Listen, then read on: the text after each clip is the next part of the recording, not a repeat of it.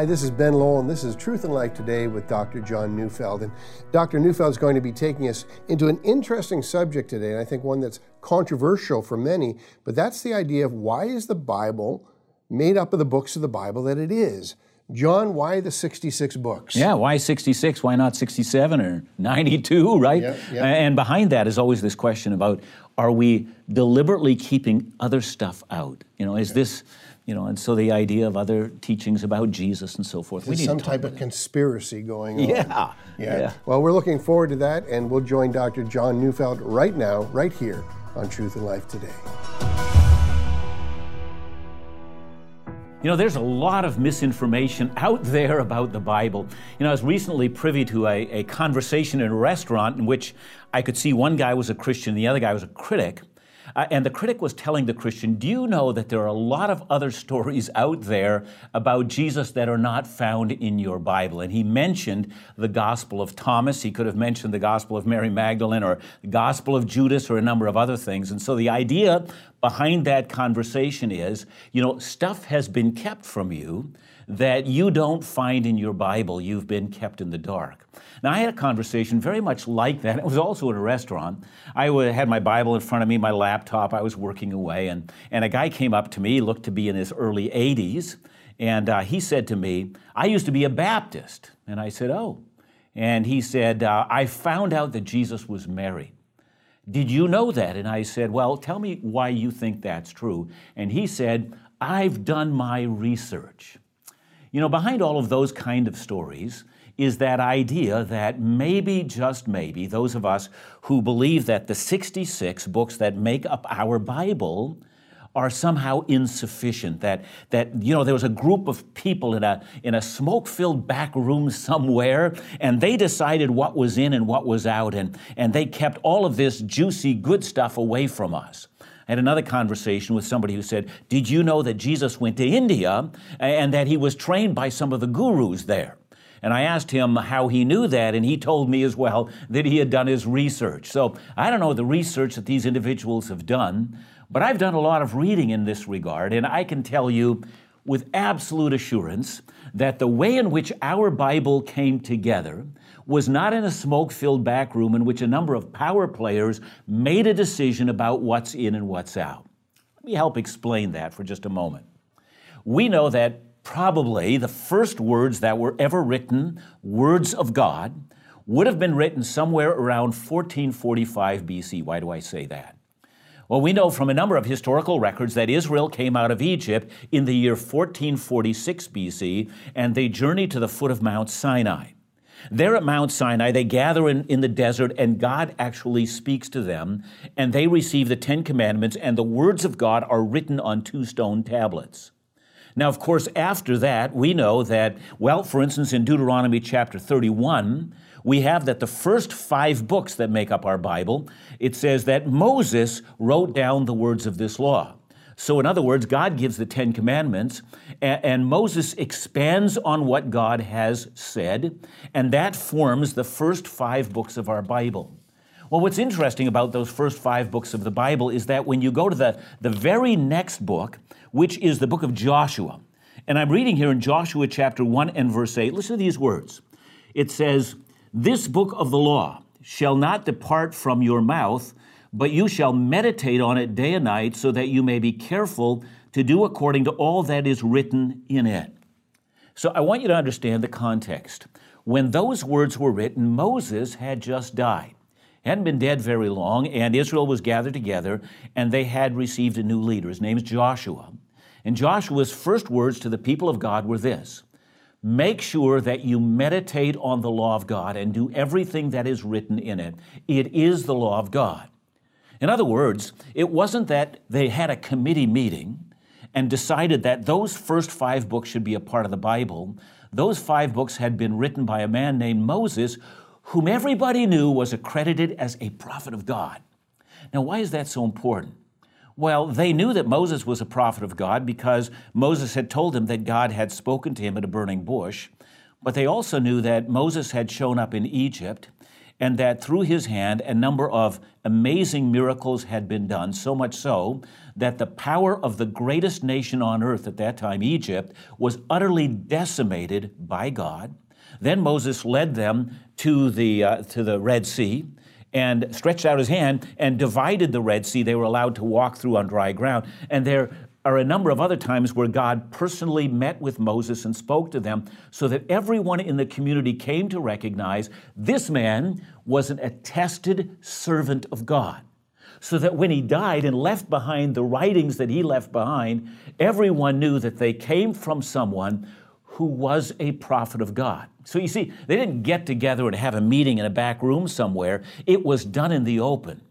What's also fascinating is that when Joshua dies, and we read about this in Joshua 24, verse 26, remember, Joshua is the man who came after Moses, the next leader, and it says, Joshua wrote these words in the book of the law of God. In other words, the book of Joshua, which was written by Joshua, was also called the book of the law of God.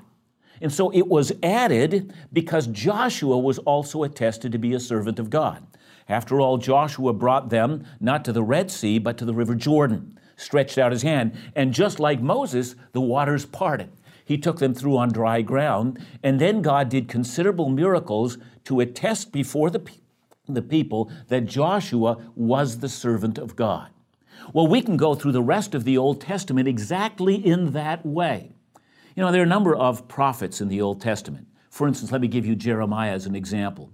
Jeremiah says, "Thus says the Lord, in just a little while, the Babylonians will come and burn Jerusalem to the ground and destroy the temple. Then Israel will go into captivity for 70 years, and after the 70 years, they will be released." Well, those words came about exactly as Jeremiah had said. People came to realize that this man was an attested prophet of God. And so his words were recorded and also included among those materials that made up the written word of God. What I'm trying to say is simply this. It's not as if the Old Testament was put together in some kind of a committee. It was actually put together in a living drama, and it came through organically, so that by the time of Jesus, Jesus affirms that the 39 books that make up the Old Testament are the Scripture. All the Jews understood that that was the Scripture of God, and Jesus said so as well. That's how we got the first 39. I have a lot more to say about what we find in the New Testament.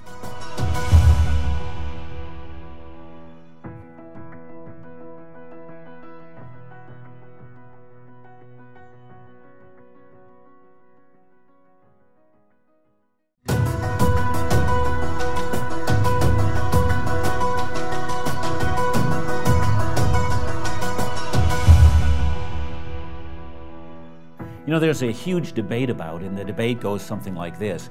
How do we know for certain that the writings that we have, let's say in the Old Testament, are in fact authentic writings?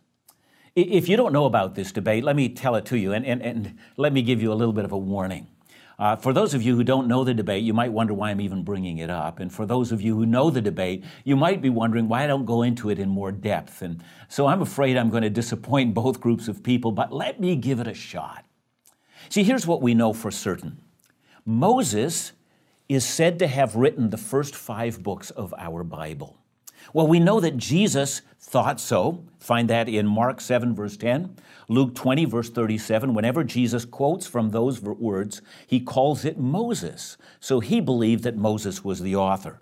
We also know that Paul in the New Testament thought so. It says so in Romans 10, verse 5. The New Testament assumes that the Old Testament is a legitimate document.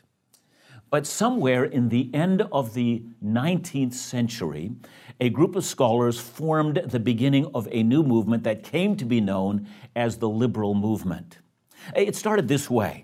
A group of scholars noticed that in Genesis chapter 1 and Genesis chapter 2, the name of God is talked about differently. Genesis 1 calls him God.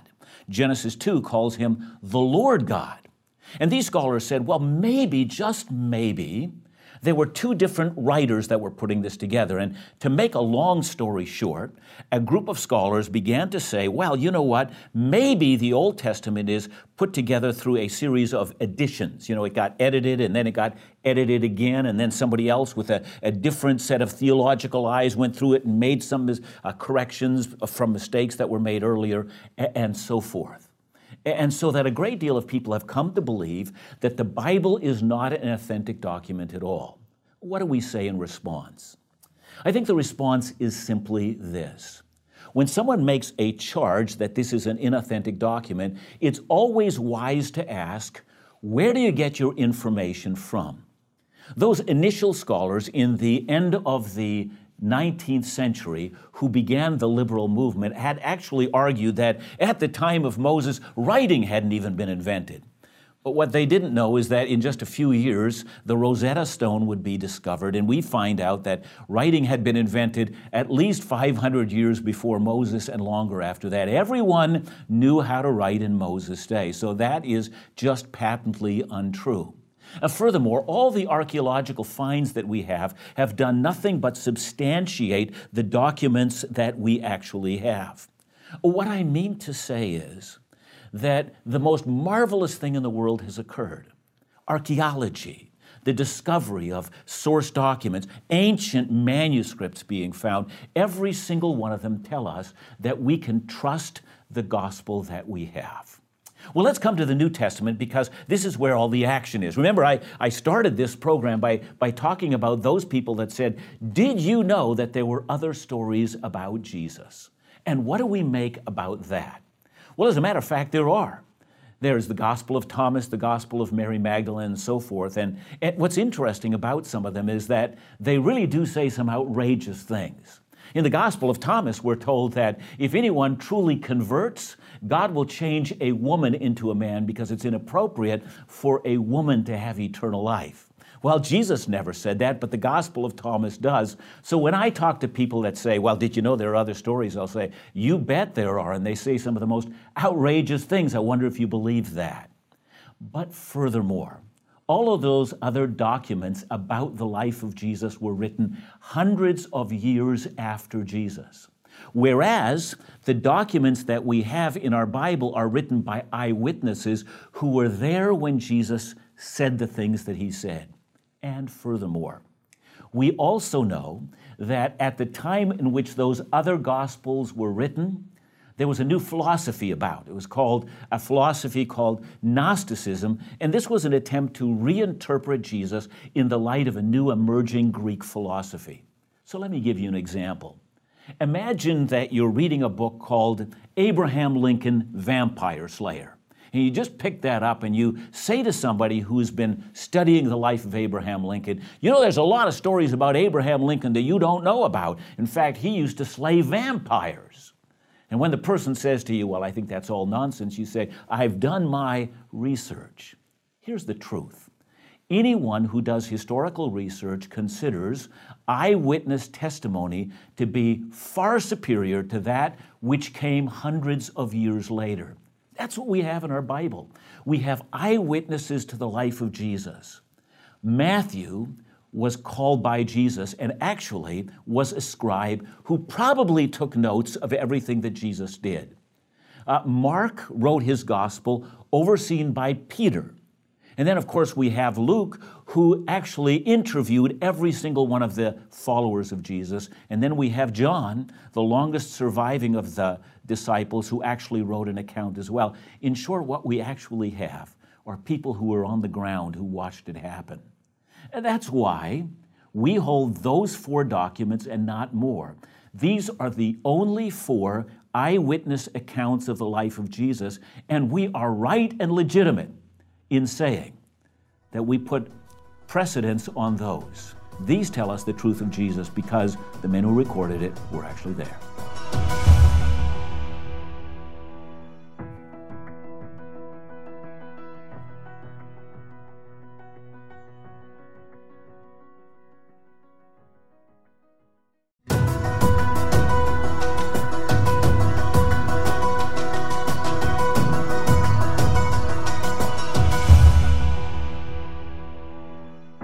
every once in a while, I'll talk to someone who says, I'm only interested in the words of Jesus. I don't want to know about the rest of the Bible. I mean, it's Jesus that's the center and the rest doesn't matter. And so we'll often hear people saying, that was only said by Paul, and it doesn't matter as much as what was said by Jesus. I always respond to that and say, did you know that Jesus didn't write one single word that's actually found in our Bible? The eyewitnesses who wrote down the words of Jesus were eyewitnesses. Jesus didn't write them. And by the way, I think that's great. Here's why.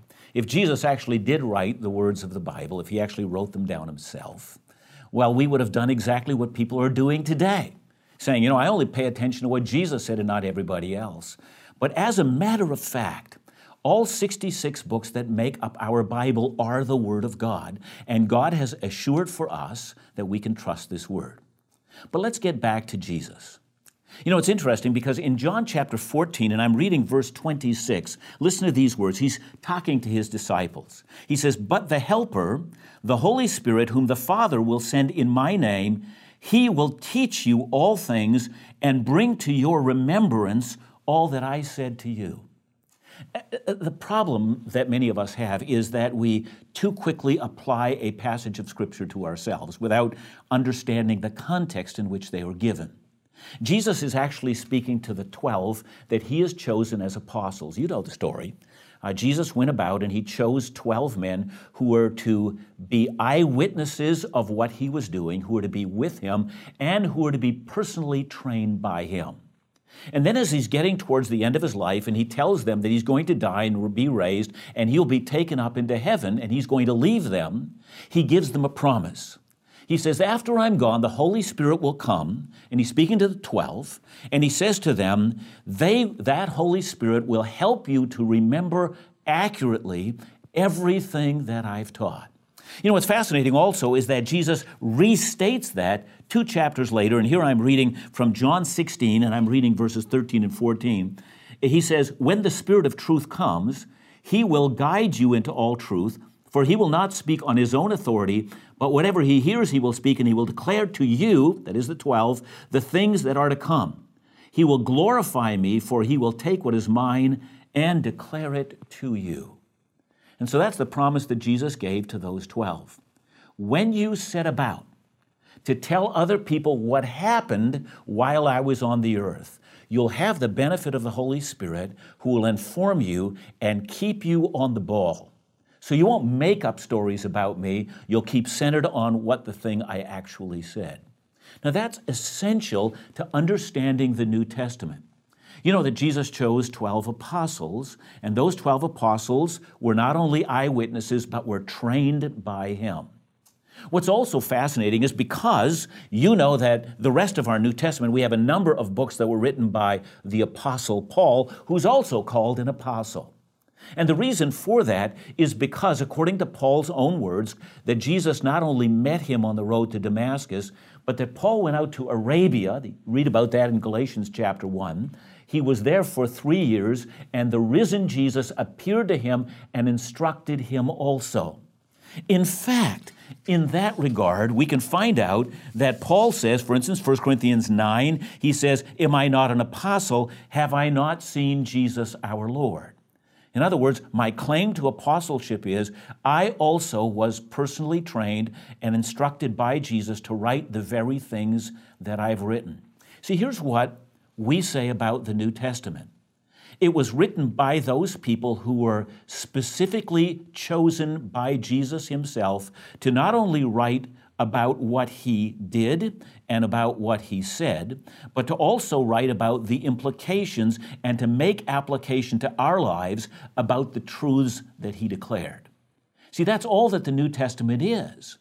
The reason we have 27 books in our New Testament is because those 27 books are written by either the apostles or the prophets and no one else.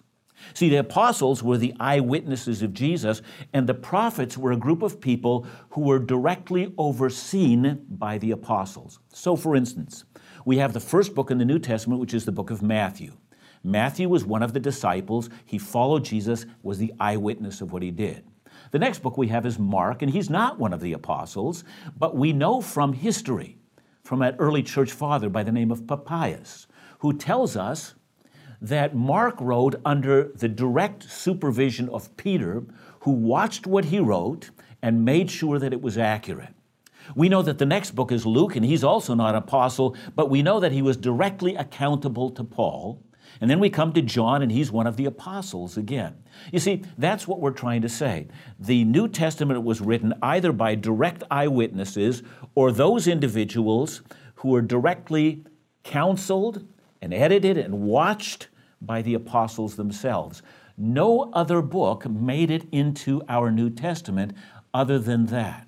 See, the reason why we exclude other books is because they're not eyewitnesses.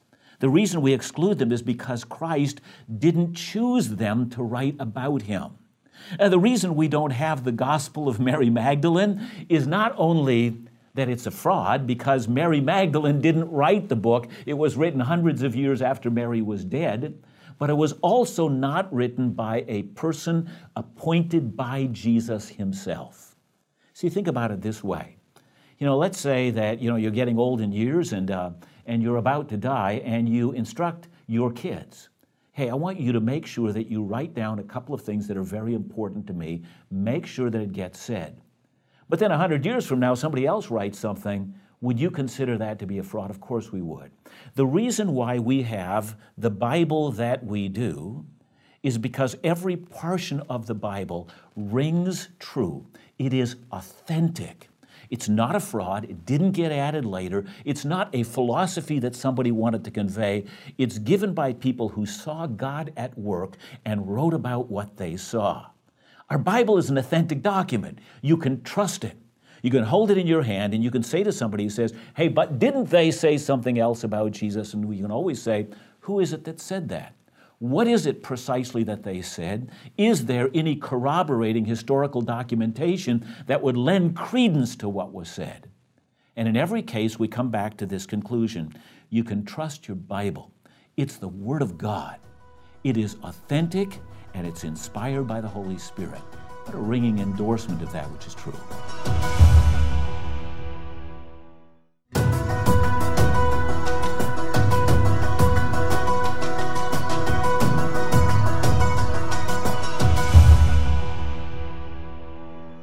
Well, welcome back to Truth and Life Today, and I hope you enjoyed Dr. Neufeld's message about the 66 books of the Bible. John, why has this become seemingly more controversial today? Well, it was a number of years ago now that Dan Brown came out with this book, The Da Vinci Code, and even though a number of people haven't read it, there remains in a lot of people's minds this idea there's a conspiracy somewhere in putting out the Bible. And of course, Dan Brown's book is just filled with historical inaccuracies. I read through the whole thing, and I was amazed at, he just can't defend any of that stuff. And when he's been asked to do that, he says, well, it's just a novel. Yeah. But then would turn around right away and act as if it's truth, right? Yeah. So I think people need to get an answer for the hope that lies within us. Well, why is the Bible good? So, all these things are happening all the time. We're hearing these conspiracy theories. How do we protect ourselves from these things? Well, I think I think it's okay to talk about them, but I think we need to help people to know where are the legitimate sources that you can go to. So, don't go to conspiracy theorists, but find out, how the Bible actually came together. Why are those books there? And find out that we actually have nothing to hide. And when the church actually said, these are the books, it's not as if they, decided this in some back room somewhere. They just simply looked at what everyone else had come to realize, this is the Word of God. Thanks so much, John. Thanks for your message today. And remember to join us again next week on Truth and Life Today as Dr. Neufeld completes his series, Celebrating the Word, right here on Truth and Life Today.